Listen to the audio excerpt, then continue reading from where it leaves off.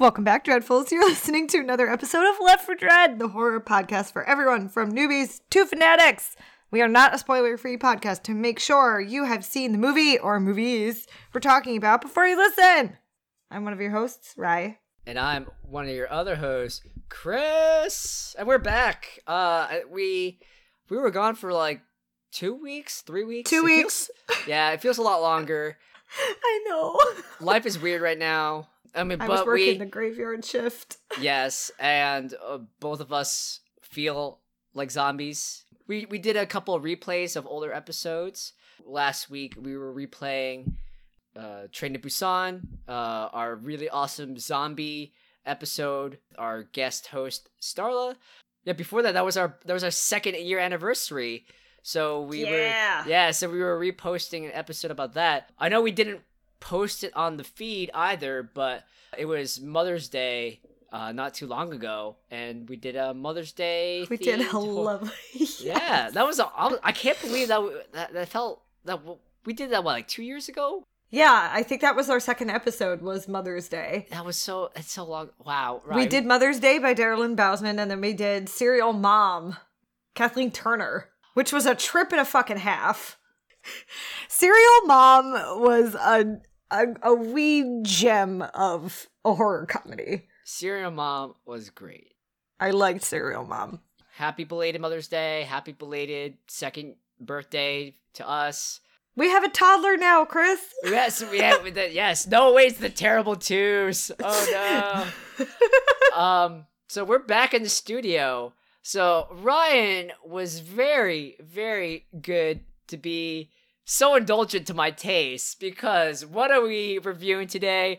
We are reviewing the auteur, the cinematic genius, the madman, the man who pushes the envelope and doesn't say no to a movie. That's right, I'm talking about my man, Nic Cage. Nic Cage has been doing quite a bit of genre films and horror films in particular.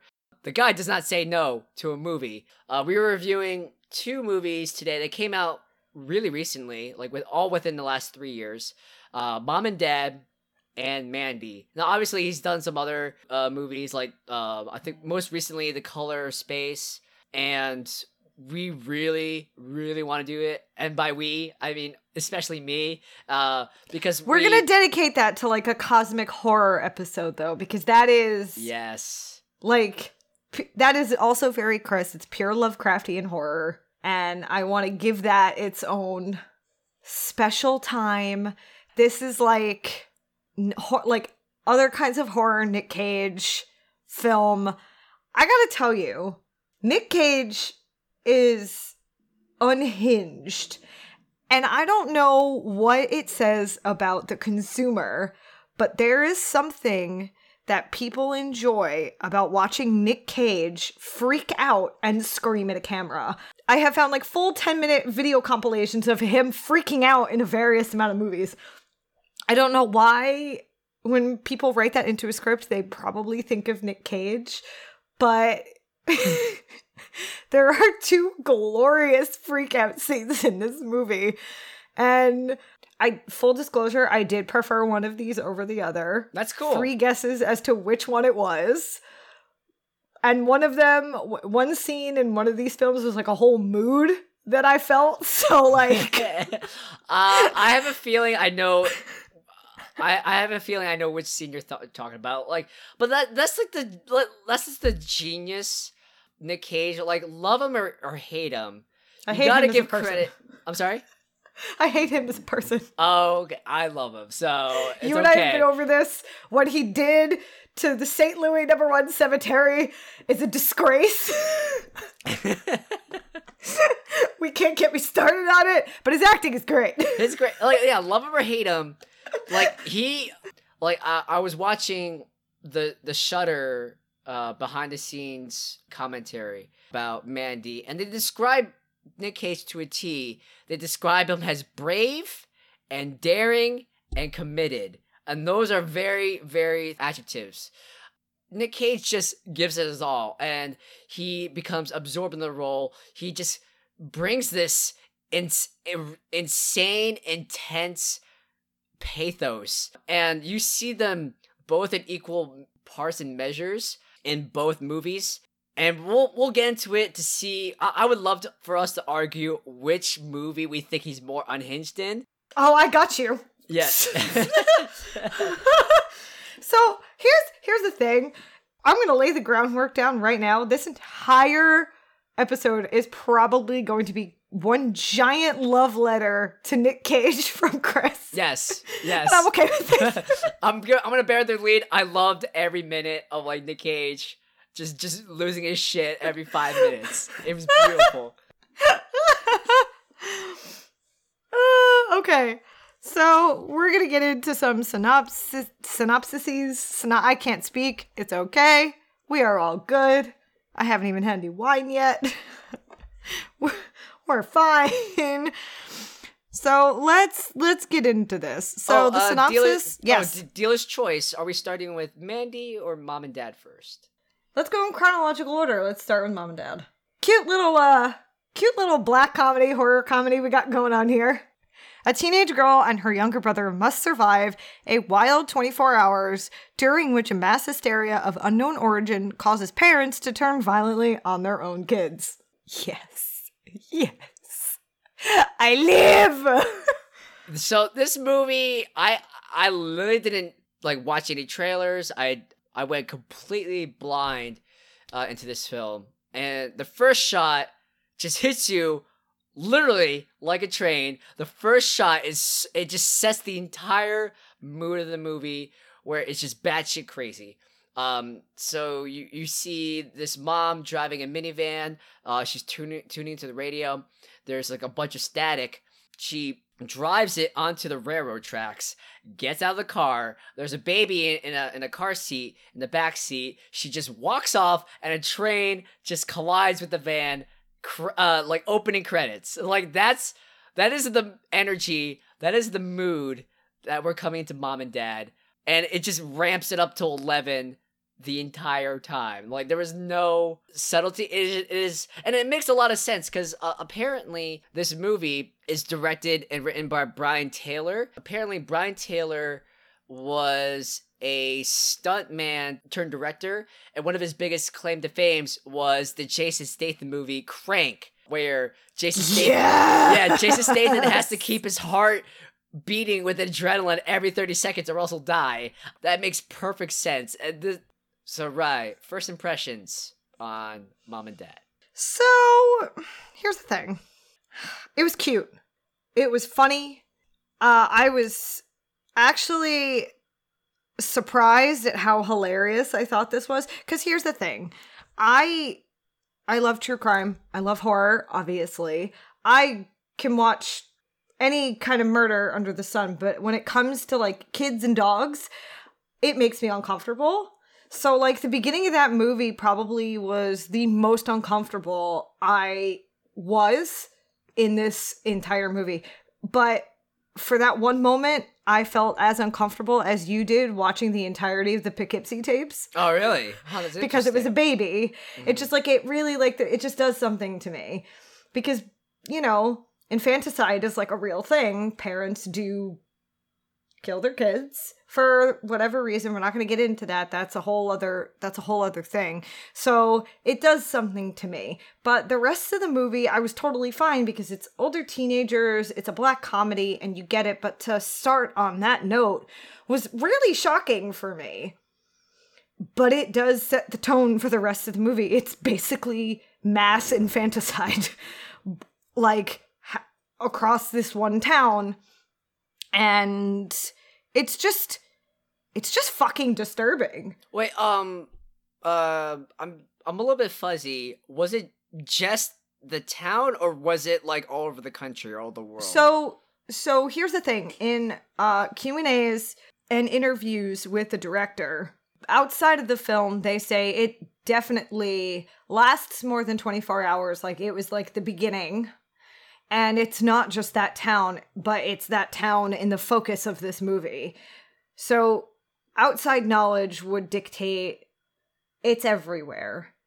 But it's kind of like a bottle episode in the sense that, like, you don't know it's happening everywhere else because you're not in like a major city. You're in a small suburb of wherever the hell you are. I think they actually shot it in Kentucky.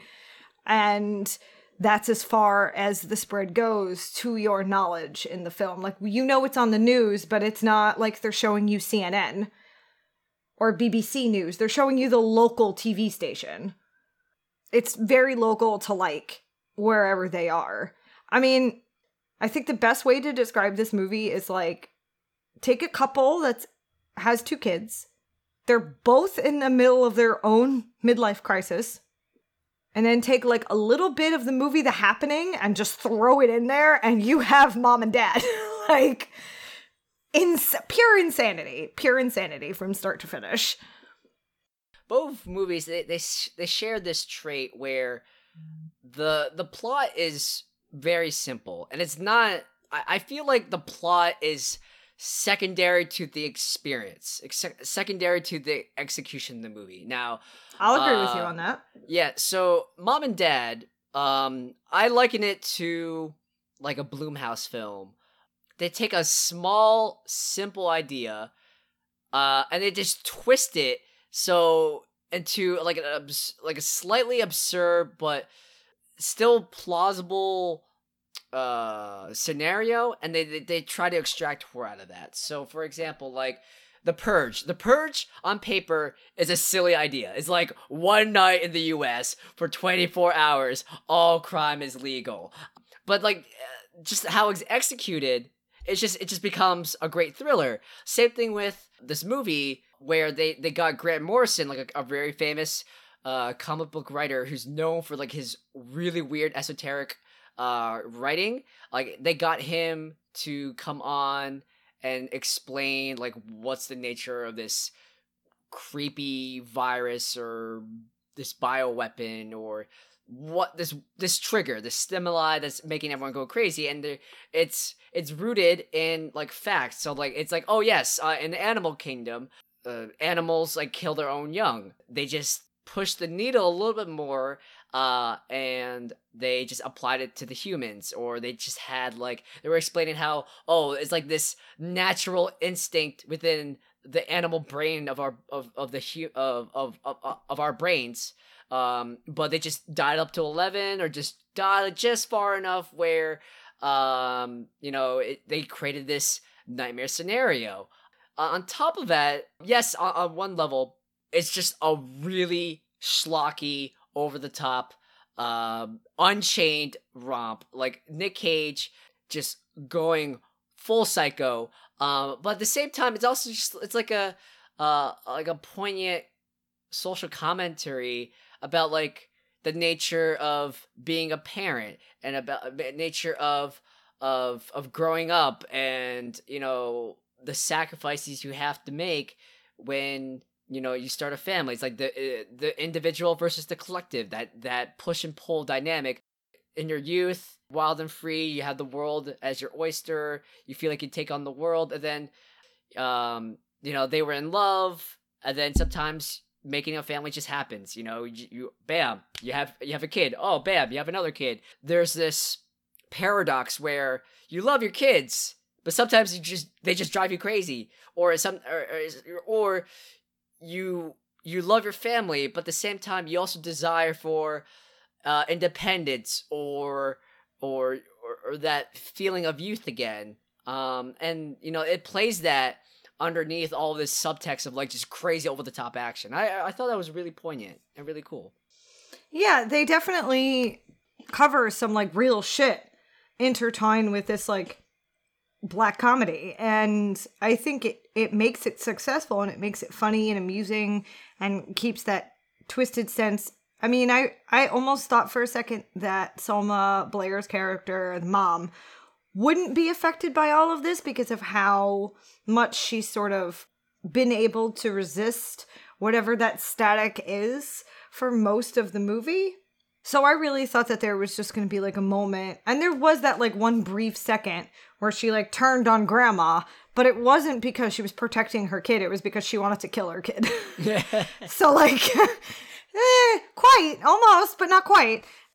I just think it was great to sort of watch how demented they could go with this, and how adorably gleeful she looked at the thought of killing her own child. She just had this adorable little mischievous look on her face when they both got home and they were both in the house.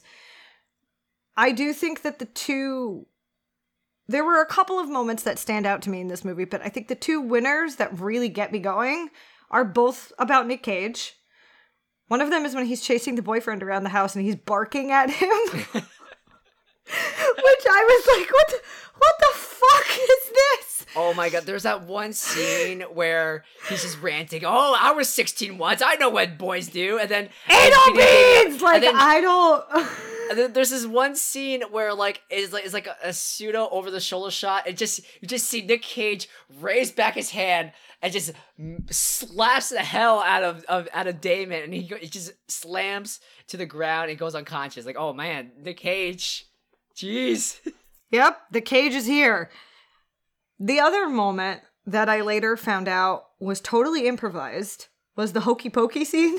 Oh, the what where the entire scene where he's breaking apart the pool table? It was scripted for him to have a meltdown and break apart the pool table, but the fact that he was singing the hokey pokey and the fact was completely unscripted. Nic Cage did that all on his own. That is so Nic Cage. And I watched a Q&A from Screamfest, and I found out where he was coming from with that. Nic Cage also apparently gets a music credit for that version in the movie, and he didn't know that until he was on this stage. So I was like, huh, okay. So, evidently, and this is according to Nic Cage, when he was in kindergarten, they asked a bunch of the kids to do the hokey pokey, and he said it was to test, how bright some of the kids were, hand-eye coordination, and he was like, well, I was fine, but some of my friends weren't that great, so I fucking hate that song. And I would like other kids to understand the pain of having to recite. He went on this whole rant about the hokey fucking pokey and how he wants kids who grew up singing it to share in his hatred and resentment for it. So when they watch this movie and they watch this scene, that's where it's coming from. Nic Cage is a man of the people. He is part of the Vox Populi. God bless you, Nic Cage. That is amazing. I love it. I'm just like this. Literally, I was like, you had some deep-seated fucking trauma about the hokey pokey that you took it out on a pool table in a movie. Okay. That makes perfect sense. That makes perfect sense. I love Nic Cage. That's just so good. And he looked like the modern day vampire lord while he was on stage giving this interview. He was wearing sunglasses and a leather jacket and a fuck ton of rings on. I was like, what is happening right now? Who are you as a person? Right. You say you hate Nic Cage, but I see a wide grin on your face. I will not let you betray me. I will fucking stab you. No, I'm kidding. We're not in the same room. I can't stab him, guys. Oh, jeez. That's beautiful. This movie was just so much fun. This is just a Ouija. If you ever need a weird, quirky horror comedy, but you also really want to watch something that's not your typical horror comedy, watch this. This is just, you can find it on Hulu. It's going to Bizarro world. Oh yeah, it's weird. It is weird. So weird and kooky. Do you know what? Odd. There were so many great moments, but I think the moment where and in retrospect, I should have seen it coming, but I was just so enraptured in the high intensity octane performance of Selma Blair and Nic Cage, and when they're cornering their kids in the kitchen, the doorbell rings. You remember that the dinner with the parents are supposed to happen. They open the door. Nic Cage's dad pulls out a knife and starts stabbing. He's like, oh! the grandparents just get in on the fight, and I was like, I couldn't. I thought like I was like, okay, at that point, it's like, what's gonna happen? How are they gonna top this? And then the grandparents come in and start like cussing out their kids or cussing out Nic Cage, and that was such a good scene. It's one of those things where it's like they mentioned it at the beginning, but you get so caught up in every other part of the movie that you like. They all forgot that it was happening, and so does the audience. And I thought that was really friggin' clever, because when the doorbell rings, that is the moment where you're like, oh my God, Grandma and Grandpa are coming for dinner. And then it hits you. And then, I mean, it hit me before he opened the door. And I was like, oh my God, Grandma and Grandpa are coming to dinner. One of these fuckers is going to die because they have this deep-seated need to kill their own child. It was so good. So good. And then it's like Nic Cage like takes out the grandparents with his car. Yeah. I also knew that there was something with that car that was gonna come back, like make a comeback and happen. Yeah, a lot of attention was put on the car. They were trying to build a payoff, and then he basically like he ruins the car and he smashes and kills like his grandpa. Like it was wild. So, I mean, it ends up with them in the basement, completely tied up. I like the fact that there isn't a sequel. I know Nic Cage had his own ideas for a sequel. Shocking. I don't think I would hate a sequel because they created a world where you could make infinite mom and dad movies and watch different families sort of unravel with this tragedy. Like, what do you do if you're the parents and you try to kill your child and you succeed? What do you do afterwards? Because they're both clearly lucid in every other respect other than the fact that they want to kill their children. Like, they were being very logical about the bullet in her arm when she got shot, like cleaning it and taking it out, and the ways to break the door down and get the saw and just cut off the lock and open everything else was logical, with the exception of the fact that they wanted to murder their children. And the thing is, they established like some tweaks on it. It's not like every single parent's trying to kill every other single kid. It's just, it only works on people who share the same bloodline. So there's that one shot where the daughter and her boyfriend, they're running around and they see a neighbor, like this big hulking guy walking around with a bloody baseball bat, and he just looks at them, doesn't really like pay them heed, checks his mail, still carrying this bloody baseball bat, and walks back into his house. And it's like, so like once, like the hysteria, quote unquote, passes, after you kill your kids, after that, like you're just going about your normal business. Yeah, like what's the aftermath of all of this going to be? I think the most disturbing moment of all of that is any scene with like a baby. So like the beginning scene and the scene with her sister, that was horrifying to watch. That I had a really hard time swallowing that. Everything else I was totally fine with. Like when the daughter goes to her friend's house and the mom is just done with killing her and the teenager comes upstairs, she just, with the tube halfway down her daughter's throat, looks up at her and goes, "Hey kiddo." No interest in going after her because she did what she had to do, but she had a smile on her face, like not even registering what she was doing. So if they ever decided to make a Mom and Dad 2, you can make, like I said, you can make infinite sequels with this and I wouldn't be mad because I feel like there are tons of stories to tell. But like, what do you do if you're, I don't know, a giant family of like Mormons where everybody is related to everybody? What do you do? What happens if it like almost like doesn't reach an isolated community, but you can watch from afar? Like, what if a whole group of Amish people is like watching this happen? They don't have technology. They can't hear the static. And like I said, someone who successfully manages to do all of this, what happens if they manage to quell the hysteria? How do you deal with that afterwards? So there's a whole ton of shit you can do with this that I think could be really amusing and hilarious to watch. I think, yeah, they establish a mythology. They establish follow-up questions, but I'm happy with not having a sequel. I think giving a sequel over would, I guess it depends. I mean, obviously if the same writer comes back, or if gets someone just as unhinged as Nic Cage, like I don't know, like Tim Curry or Willem Dafoe, or but I don't feel the need to have a sequel, because I think I just love that mystery. I love that there's this sense of pure uncertainty. It's like, how long are Nic Cage and Selma Blair going to be tied up in the basement? We don't know. And like, what are the kids going to do? Because like, at least the daughter is somewhat sensible. I mean, she was a brat for the most of the movie, but she showed, like, in the face of danger, she became a MacGyver.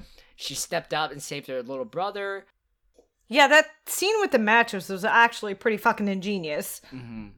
I love that scene. It was really cool. But I really don't think, I personally don't want or need a sequel. I mean, again, this is counteracting my love for Nic Cage, but like, Nic Cage doesn't say no to movies, so he's gonna do another crazy batshit movie in the future, so it's fine. Yeah, I don't have a particular hatred or love for this movie. I liked it well enough. I thought it was funny. I don't know. I'm not necessarily going to add this to my ever-turning roster of horror films that I will just keep on the back burner when I'm in the mood to watch something, but I can't quite place it. I'm not going to do that. I'll recommend this to people. It was fine. It was funny. It was entertaining. It's not bad or good. It's just sort of like in the middle for me. Like, it was entertaining. It was fine. It was, For me, so this movie made me very nostalgic and wistful, because back when I used to live in Maryland and DC, we used to have this somewhat frequent tradition.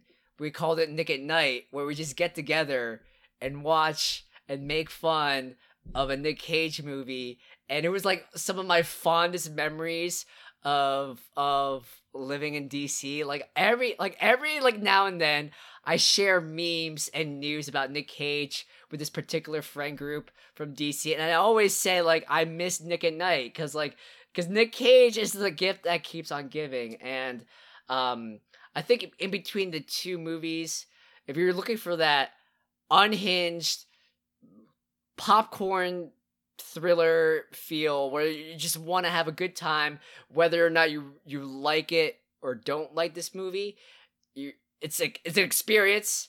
It's batshit crazy, and the one thing you can't deny is, like, Nic Cage is fully committed, so I think it's between these two, this is definitely the more fun of the two. I feel like this movie is definitely more something that, you just turn on the background noise, or you definitely should watch with a group of friends. Now, leading to Mandy,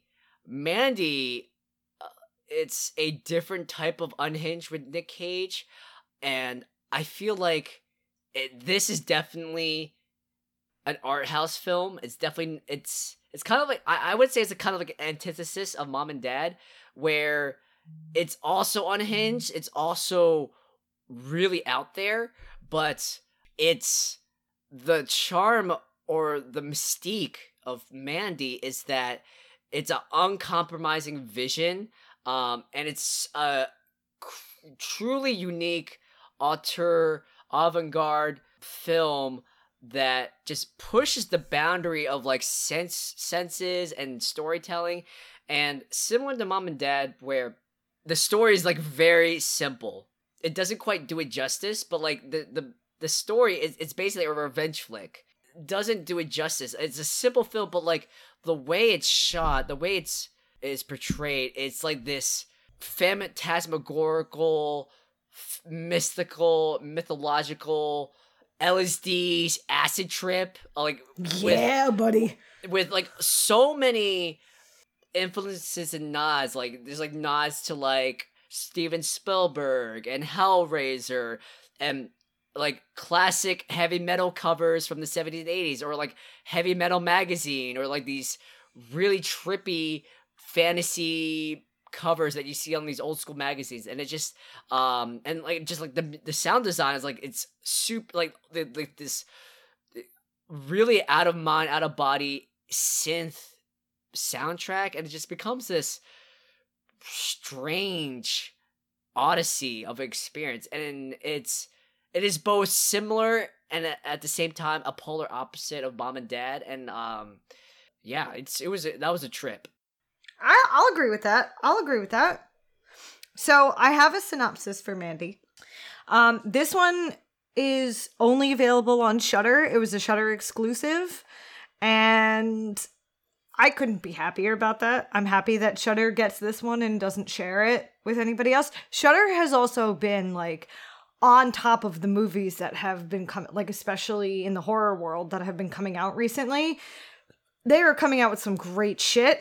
So add this one to your list. Check it out. Shudder is not that much money. It is $8 a month. If you're a horror fan, you are kidding yourself if you don't think that you should have this. I do see some people complain that Shudder has a lot more of the older films than the newer films. A lot of the new stuff is stuff that is exclusive to them. Enjoy that. There are other platforms out there that don't get that kind of crap. Also, there is nothing wrong with the old stuff. Lord knows we're going to start dive a little bit deeper into the older stuff this year. So I do it. And no, we're not sponsored by Shudder. We just really like them a lot. They're great. They're great. They're fantastic. They are fueling my obsession. Mandy synopsis. The enchanted lives of a couple in a secluded forest are brutally shattered by a nightmarish hippie cult and their demon biker henchmen, propelling a man into a spiraling, surreal rampage of vengeance. It is so cool. I just love how much this movie blurs reality and fantasy. I think I'd say this movie's somewhere in between a horror movie and a dark fantasy film. And like, for example, those bikers, like, they give two equally possible explanations. Like, one, these are literally remnants from hell. They look exactly like the Xenobites from Hellraiser. But at the same time, they also give it like a pretty plausible explanation. Like, oh yeah, these guys are a motorcycle gang that had one super messed up batch of LSD, and now they become like bloodthirsty sadomasochists. And it's like, this is great. It's awesome. Okay. This movie, I love the color scheme of this movie. I think that it has the look and feel of a cosmic horror movie without being one. I think a lot of that has to do with this added layer, especially after the fact of the drugs. I like the little subtleties that were also in the dialogue and in the things that you get to see in this movie. When the hippies first come to the house and they've drugged Mandy says that when she looks at the leader and the leader's talking to her and he says, like, what do you see? She says, I see the Reapers coming. And you think, oh, she's on drugs. She don't know what the fuck she's talking about. But the first thing that Nic Cage gets when he, like, pulls himself together to, like, go after this shit is an automatic crossbow from a friend of his called the Reaper. So it's sort of in, like, it's this very weird, druggy, like, this drugged out, like, trip of a movie. And it's like that the entire time. Like, even in, like, the non-action moments, like, there's, like, these long scenes. Well, there's this one scene where, it's Mandy and Red. They're just, like, laying down in bed together, and they're just talking, and, like, it's lit in, like, this really weird, like, purplish red light, and then there's, like, this long, drawn-out synth wave soundtrack in the back, and it's just, like, the entire time, you're just, it's as if it's, like, space and time is like warping around, and like your sense of perception is weird, and it just gets stranger. Like that particular scene where she's brought before the cult and they drugged her by putting like LSD in her eye. She gets stung by like this gigantic a fucking murder wasp. hornet. It's one of those murder hornets that's like running around the US yes. right now. That's what it is. Oh yes. And then she's taken into this room, and like you see her move, and there's like copies of her, and everyone's voice is low and distorted. And there's this one scene where Jebediah Sand, like the leader of the cult, is talking face to face, and there's this one shot where Jebediah Sand is talking, and his face morphs into Mandy, and then morphs back to his own face. Okay. So here's the thing. That was a stroke of fucking genius. Because, not that I have any experience with this, but supposedly when you take mind-altering drugs, sometimes what can happen is if you focus on something long enough, it'll warp around you. And that's sort of what was happening in that scene. And I have to tell you, I was staring at it for so long, and I have no doubt in my mind that this was intentional.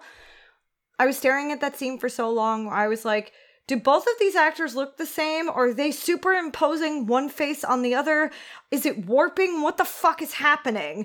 It was just done so well, so subtle, and there's no way that was a mistake. That was 150% intentional. And I think that a lot of like the little, I mean, maybe this is my horror brain thinking too much into it, but a lot of the little things that they mentioned in this movie, I also don't think were a coincidence. I think they were intentional. The fact that they live in a secluded cabin next to Crystal Lake, not an accident, I'm pretty sure. The little red chainsaw, Evil Dead. I just think that there are all these like little itty bitty things that just sort of show you like, hey, horror, like, I don't want to sound like a cliche drugged out hippie right now, but like all horror is connected. Yes. And like, so that's clearly not a stretch, especially that commentary track on Shudder. Also that house that they lived in one shot, I swear to you, it looked like the house from 13 Ghosts. I love that movie. We should review that movie. It's on the list. Oh my god! And that house was built from scratch. And maybe it wasn't the same house then, but it kind of there's this one shot where I'm like, that's the house from 13 Ghosts. What is happening? Who knows? I mean, so this director, like Panos Cosmatos, takes all these aesthetics, all these tastes from all these genres, and he just blends into this trippy, weird heavy metal psychedelic trip, and it is so striking, it's so beautiful and so haunting, and each of the characters, honestly, I'm fucking here for it, man. Yeah, it's great. Like this movie is just out there, and it's a horror movie that I honestly could say it's like nothing like there's nothing like it. Like I feel it's on the same level of avant-garde, same level of craftsmanship and originality as like Ari Aster's films, and like, you know, they're bringing something so new, so unique to the horror scene. They're pushing the envelope forward, and I'm so happy for Panos, because you know, this movie premiered at Cannes, and it's got like a 4-minute ovation, standing ovation, and it's gotten a ton of positive reviews, and it's like, hell yeah, like this production, from the weight of its sheer originality and sheer audacity, and its ability to dare to dream so boldly into this wild thing, this form, this new age, new wave kind of look and feel. I think it's really great. I'm so happy, and like Nic Cage, you know, he just elevates the film. All the entire team just really elevated, and I also found this really charming Elijah Wood, Frodo Baggins. He's a producer fucking Baggins. Yes. Well, he's also like a really huge horror fan too, which I love, and I love finding that shit out. But I think what helps create the atmosphere of this movie is that from far away, Red and Mandy sort of seem like this odd couple where you look at them and you go, huh, never would have guessed that couple, but cool. And she seems like the little one that's a little wacko compared to him. He seems very like soft-spoken and sort of like together and introverted, even though he wants to leave the isolation of the forest, and she seems to enjoy it. It's just like one of those weird things. He goes completely off his fucking rocker in this movie. And it honestly is just like a tour de force of a fucking performance. I have never... One of my favorite freakouts from Nic Cage is from Vampire's Kiss. From, I think it's like 1973 or some shit, or whatever it is. That is nothing compared to what you see in this movie. He is bananas. Yeah, there's this one scene where, spoilers, Is this what I think it is? Yes. Is this what I think it is? So Mandy dies.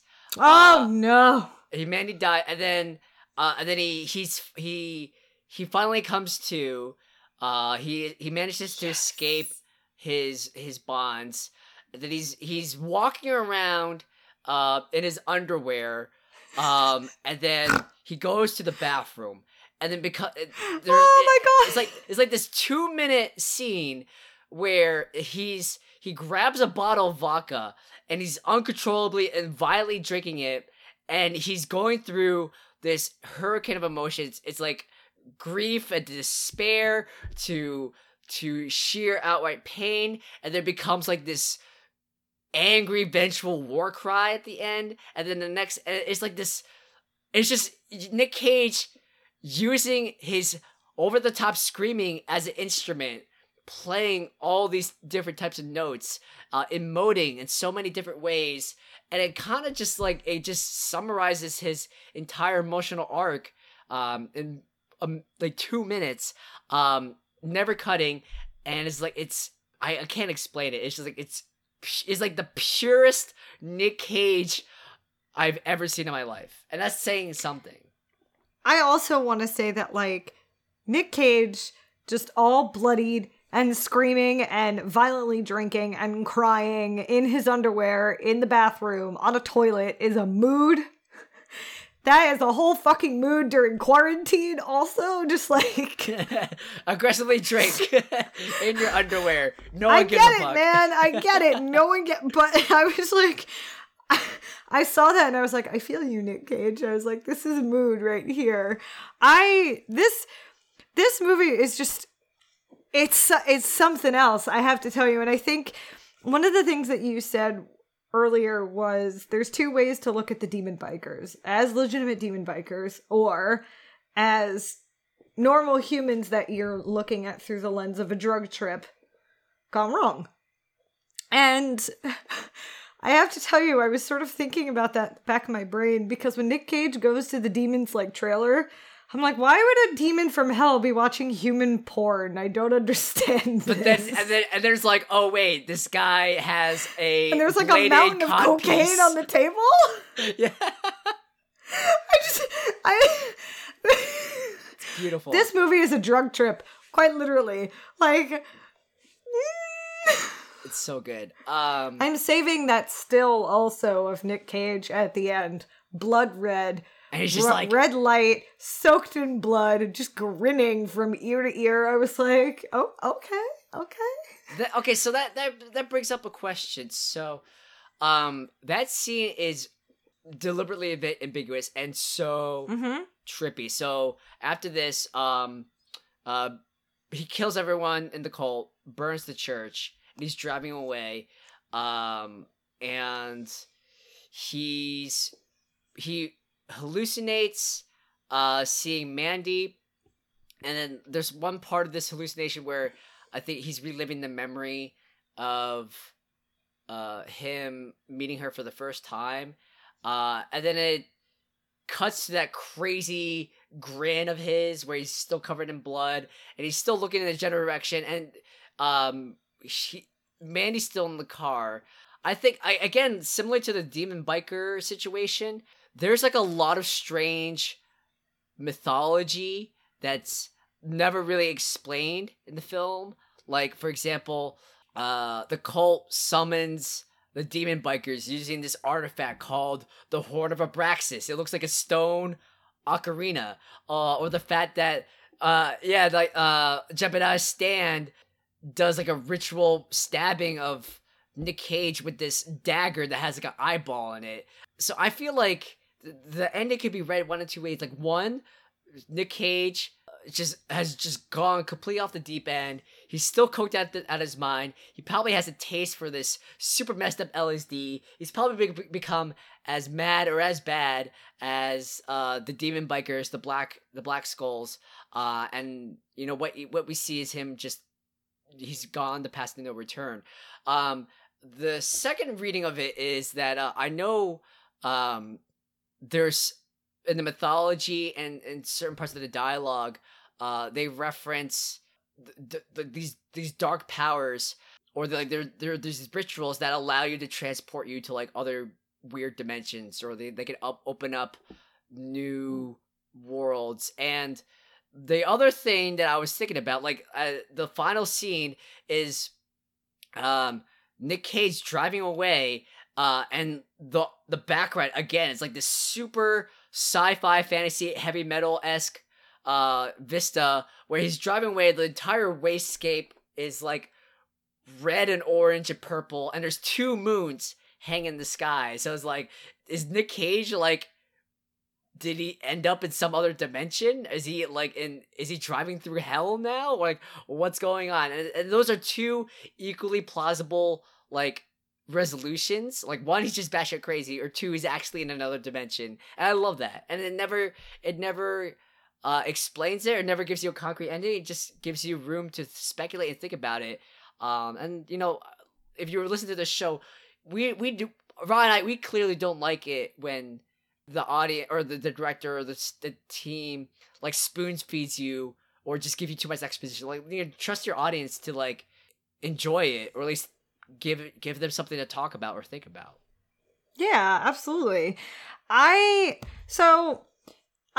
ending for me sort of harkened back to this conversation that Red and Mandy had about their favorite planets, and about how hers was, I think it was Jupiter, because of how big the storm is on Jupiter. It could engulf like the entire planet Earth. And then how Nic Cage turned around and said that his favorite was Saturn, and then he changed his mind and said that it was Galactus. And she said, well, that's not a planet, it eats other planets. So it sort of was like a harken back to that conversation where like, where Nic Cage was sort of like being swallowed up by the drugs he had inhaled to go on this revenge-fueled journey. I also sort of saw, in stereotypical fashion, I saw the reunion of him and Mandy in the car as sort of like him coming down and his heart starting to like fail him from the amount of drugs that he's did. Like, he did what he had to do. His journey is over. He's done. So he's dying, basically. Yeah. Okay. Yeah. So he like saw like the beginning and the end of the bookends of like their journey together as Red and Mandy. He went back and relived the moment of them two meeting, and then you saw the planets. And it was sort of like, there's your end. You like went to this place that you had like shared together in a conversation. Like, I don't know. That's just the way I looked at it. I completely forgot about the planetary discussion. So that makes a lot of sense. I really like that read that like maybe Nic Cage is imagining himself on their respective favorite planets, because that's one of the last conversations they had together before she went down. That's really cool. So like that's just the way I looked at it, and I was like, oh, okay. And you know what? Again, like Chris said, it's what you make of it, and I like it when directors do that. Even if a director has a definitive idea of what it's supposed to mean, fine. As an audience member, you should you should be able to look at something at the lens of, well, this is what I think of it, but whatever the director says can be seen as plausible too. So I love it when movies end like that, and how there's a whole realm of possibilities, not just one. Definitely. I agree. And yeah, this movie is such a trip. Like, and there's so literally, there's so many weird over the top things, and like, so I'm very curious. Like, what was your favorite scene, or like, chainsaw fight? I'm sorry. Chainsaw fight. Chainsaw fight. Yes. Chainsaw fight, and it that kill. So right out of Texas Chainsaw Massacre. It fits exactly with like the Gonzo bizarre scene. And the kills. The kills are so creative in here. I love the kill for this one, especially like Nic Cage. You know, maybe I feel like this is maybe like a nod to like his role as Ghost Rider. He takes a giant chain. The giant chain. Yeah. Yep. The giant chain. He grabs it around his opponent and like drags him down, and the other guy gets cut on his own. That long ass friggin' chainsaw. Oh my god, it is like so good. And like I completely forgot. Apparently the director, he wrote like this crazy in-depth dissertation about the male ego, especially like the male ego's want for power and domination, and how it's like also very fragile, and all those themes are very prevalent in the film. And just the fact you had a chainsaw fight, and one of them is sporting like, oh, my chainsaw is bigger than yours, and you're just trying to like, my quote unquote chainsaw is bigger than yours. Yes, it's very good. I just love just how obviously, like, if it's not clear, I love heavy metal. I love these weird like Frank Frazetta bizarre dark fantasy covers where it has it's like an alien planet, and there's like an elf with a battle axe. Like, so I love that scene where there's like zero context for it, but it's just so cool.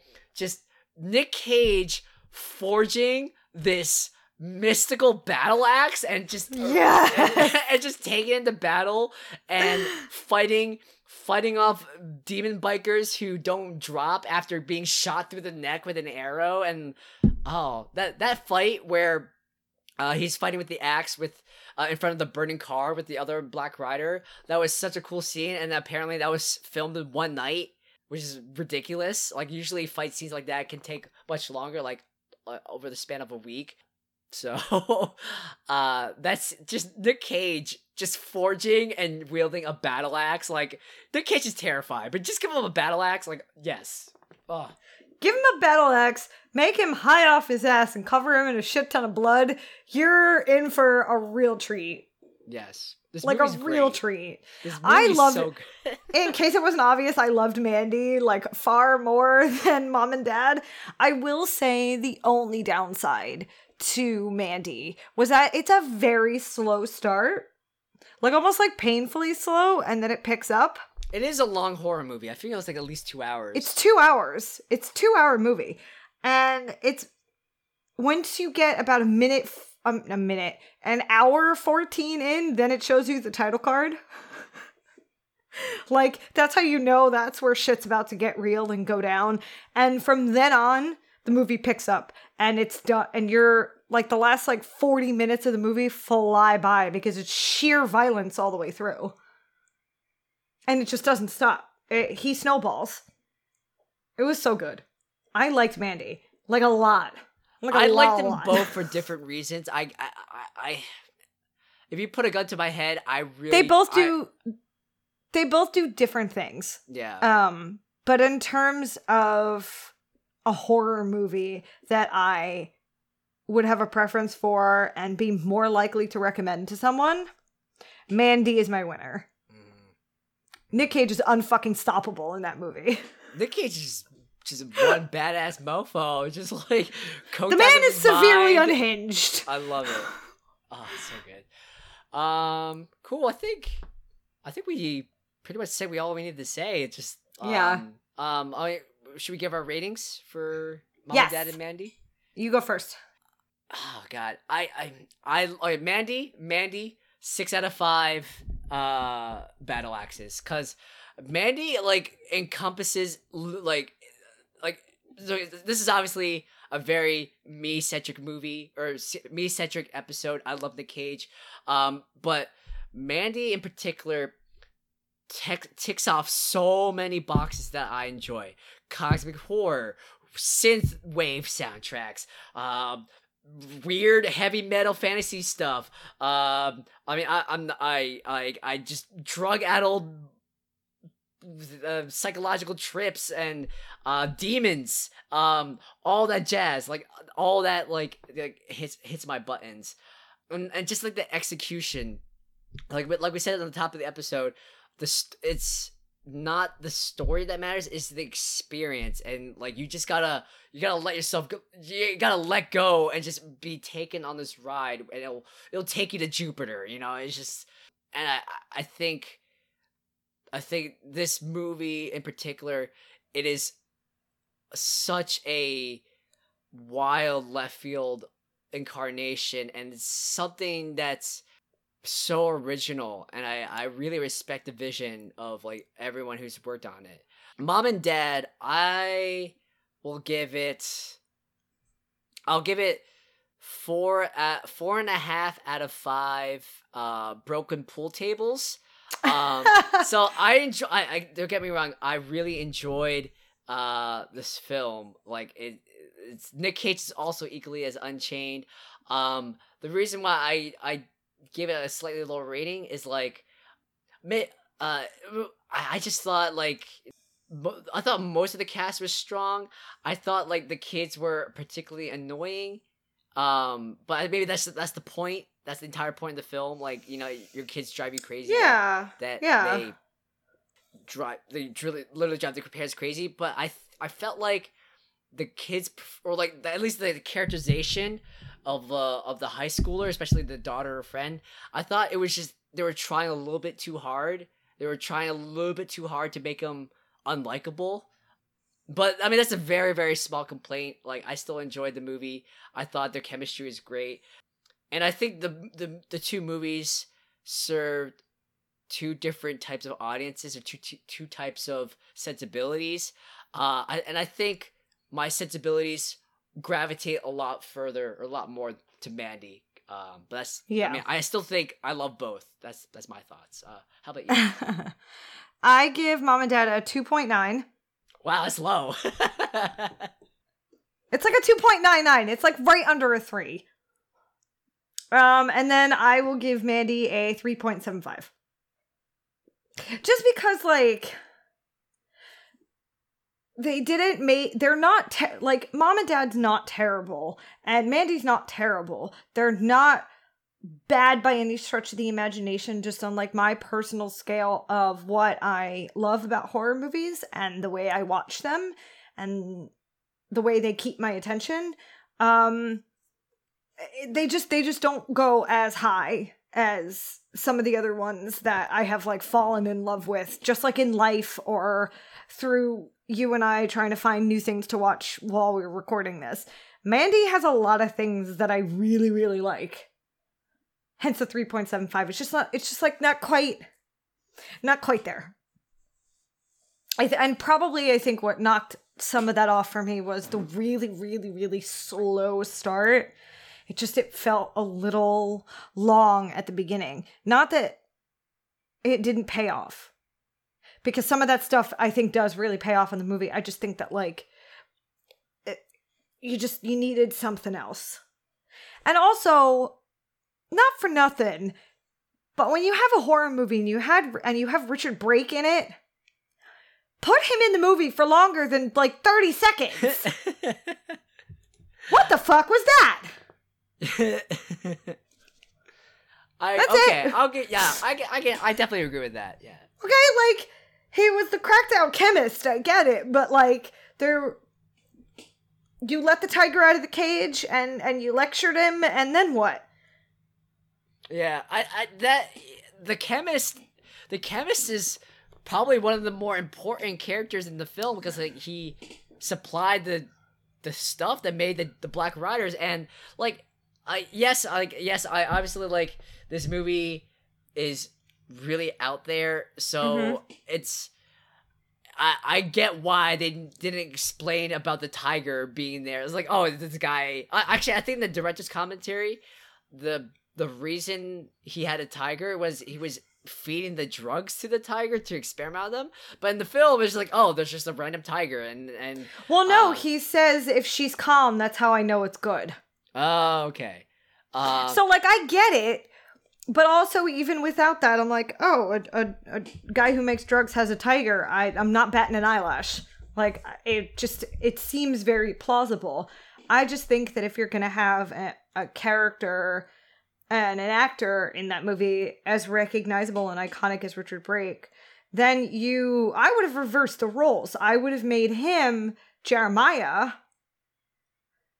and whoever played Jeremiah as the chemist. I'm not a director. I'm not a casting director. I can't make those decisions. I might have was swapped really them. interesting. So the director originally wanted to cast Nic Cage as Jeremiah Sands. What do you think that of would that? have worked as well. I don't think so. I mean, the guy they got for Jeremiah, he was creepy as hell. He's played by Linus Roche. Linus Roche. Actually, this is a fun fact. He played he was in one of the he was in Batman Begins. I think it was Joe Chill. No, yeah. Oh, okay. Yeah, he played one of the villains he played a very minor villain in like the Batman Begins, but he's also known for Priest, The Wings of the Dove, Nonstop. I've never seen any of these movies. The only movie I've seen him in is Batman Begins, of course. But I thought they found someone who is creepy and seductive and unhinged and like strong but fragile. There was clearly some like Charles Manson inspirations going on there, and like he nailed it so well. Like he was charismatic and repulsive at the same time. I'll say this. That scene with Mandy at during the drug trip, like while he's preaching at her, it would not have worked if it wasn't those two actors. I'll say that. That scene wouldn't have worked. The way they superimposed everything and sort of morphed one face over the other, none of that would have worked if you had swapped the actors. So that was correct. That was right. They hit the nail on the head. But if you're gonna have Richard Brake in a movie, you gotta give me more. You gotta give me something. So I just felt that he was sort of given the short end of the stick, just a little bit. That's all.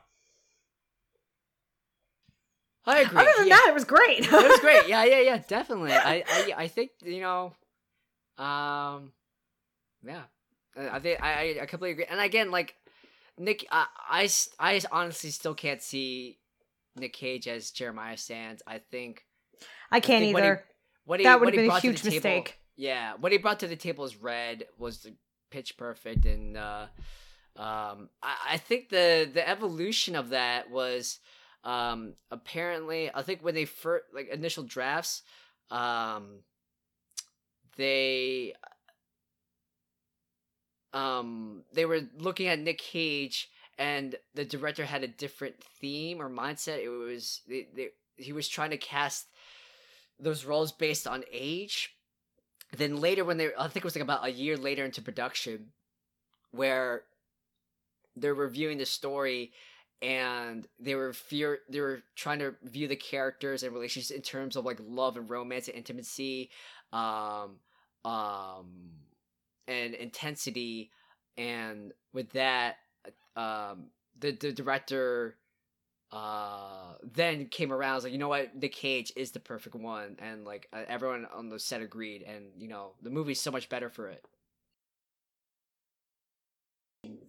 I 100% agree. 150% agree. And so I think with that, Raj, should we head off to Jupiter or Galactus?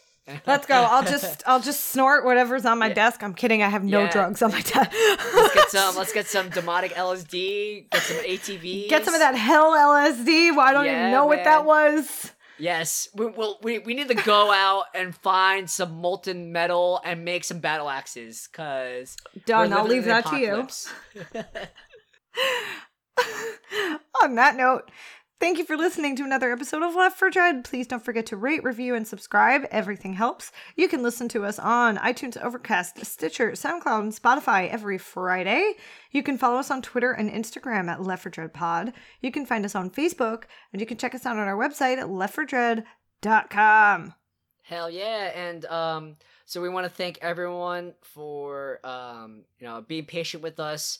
Real life hit us hard in the past 2 weeks, so we apologize, but we reposted some cool classic episodes, and we're back in the studio, so we're back to being on schedule. We got some really exciting new episodes coming out soon, so stay tuned. And again, thank you for being unhinged with us, being unhinged with Mr. Cage. So stay safe. And don't forget, stay dreadful.